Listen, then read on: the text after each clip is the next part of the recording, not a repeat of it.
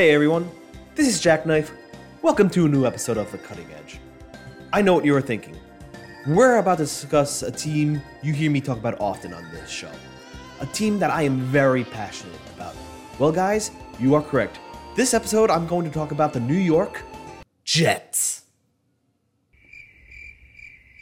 Yeah, I know, bad joke.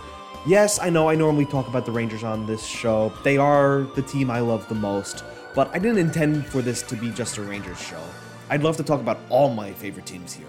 I got something else in store when hockey season arrives, or we get close to hockey season, but the Jets kick off their season against the Bills for the first Monday Night Football game of the season in Week 1. I genuinely mean this. This is the most excited I've been for a Jets season since 2010. That 2010 team was like superheroes to me, and it still leaves a bitter taste in my mouth that they lost to the Steelers in that AFC Championship game. Little did I know it was only going to get worse from there. 13-year playoff drought. Week 17 collapse in 2016 against the Bills. And I'm not sure what's worse, Adam Gase or the butt fumble.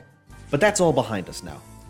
As bad as Chris Johnson was before Woody Johnson came back, at least he got us Joe Douglas, who brought in Robert Saleh, and the two of them are making a great attempt to change the culture in this organization. The Jets are set up for a lot of success this year. I can't guarantee I'll make a video like this after every game, but I think now would be a good time to cover the top 5 storylines for the Jets heading into the 2023 season. And here they are. Number 5. Can Garrett Wilson perform well enough to be a top 5 wide receiver in the NFL? This is a pretty straightforward question. Wilson was the NFL's Offensive Rookie of the Year. In 17 games with the Jets, he caught 83 passes for 1,103 yards and 4 touchdowns. Good numbers, but all the more impressive when you take into consideration how bad the Jets' QB situation was. Now, with the Jets more stable at quarterback, hopefully, Wilson is set up for a lot of success now. That was quick. Moving on. Number 4. Will Sauce turn his pass defenses into interceptions? Joe Douglas, you big, bald, beautiful bastard. Not only was the previously mentioned Wilson Rookie of the Year on the offensive side of the ball, the Jets also had the Defensive Rookie of the Year in Ahmed Sauce Gardner. Targeted 73 times, Sauce allowed 33 receptions, defending 20 passes and getting 2 interceptions. Solid numbers for his rookie season. Sauce was able to get his hands on a lot of passes, as mentioned, but now it's a matter of turning those pass defenses into turnovers. The only way I could picture Sauce at least is not surpassing his interception total from last season is if quarterbacks know better and don't target him. Unfortunately for the Jets' opponents though, on the other side of the field, they have another solid corner in DJ Reed. So, Sauce will get his opportunities to pick off the ball. I predict he will have a pick 6 this year. Too bad my Italian wife is a Giants fan. She'd be able to enjoy Sauce twice on Sundays if she was a Jets fan. Oh, brother, this guy stinks! Whatever, moving on. 3. Can Breece Hall duplicate the success he had prior to his injury? And can he coexist with Dalvin Cook? So we just mentioned the Jets' 2 Rookies of the Years on both sides of the ball. While Garrett Wilson had a solid season, he very well might not have gotten that award if his teammate Breece Hall didn't tear his ACL Week 7 against Denver. In 7 games and 80 rushing attempts, Hall put up 463 yards and 4 touchdowns. When receiving, Hall caught 19 passes for 218 yards and has a receiving touchdown. Hall is slated to make his return against the Bills this week. The question is, can he duplicate the type of performance he had on a repaired ACL? Not only that, he's got a new teammate in Dalvin Cook, who is no slouch either. The former Minnesota Viking and 4-time Pro Bowler put up 1,173 rushing yards on 264 attempts with 8 rushing touchdowns. On the receiving end, Cook caught 39 passes for 295 yards and 2 receiving touchdowns. After the Vikes released him, Minnesota's loss was Gangrene's gain. Don't forget, Michael Carter is also in that backfield. Carter did well up until Hall got hurt. Still, the Jets probably have the deepest backfield in the NFL.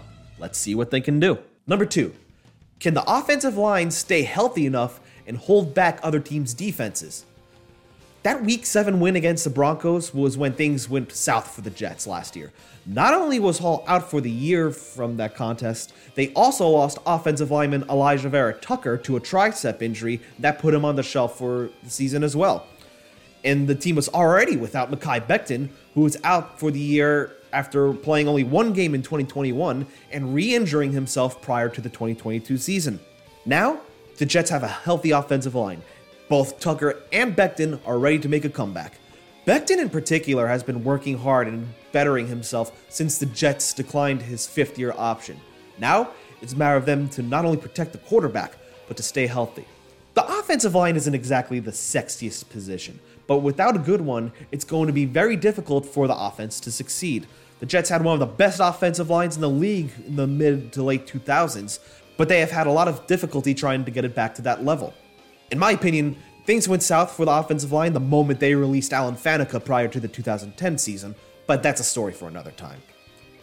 To close out this segment, Coach Saleh said it best in this segment on Hard Knocks. You can have a Hall of Fame quarterback, you can have two $10 million plus receivers, you can have a reigning Offensive Rookie of the Year, you can have all kinds of skill in the running back room. None of it fucking matters until the big boys up front change who the fuck we are. Number 1, last and certainly not least, can Aaron Rodgers finally put this team over? You knew it was going to be this. Arguably the biggest news this offseason for the league, definitely for the Jets. Gangrene landed Aaron Rodgers in a trade with the Green Bay Packers. Does the 39-year-old veteran even need an introduction? Super Bowl champion, Super Bowl MVP, 4-time league MVP, 9th all-time in passing yards, 5th all-time in passing touchdowns. This should be a certified guarantee of success for the Jets. Right?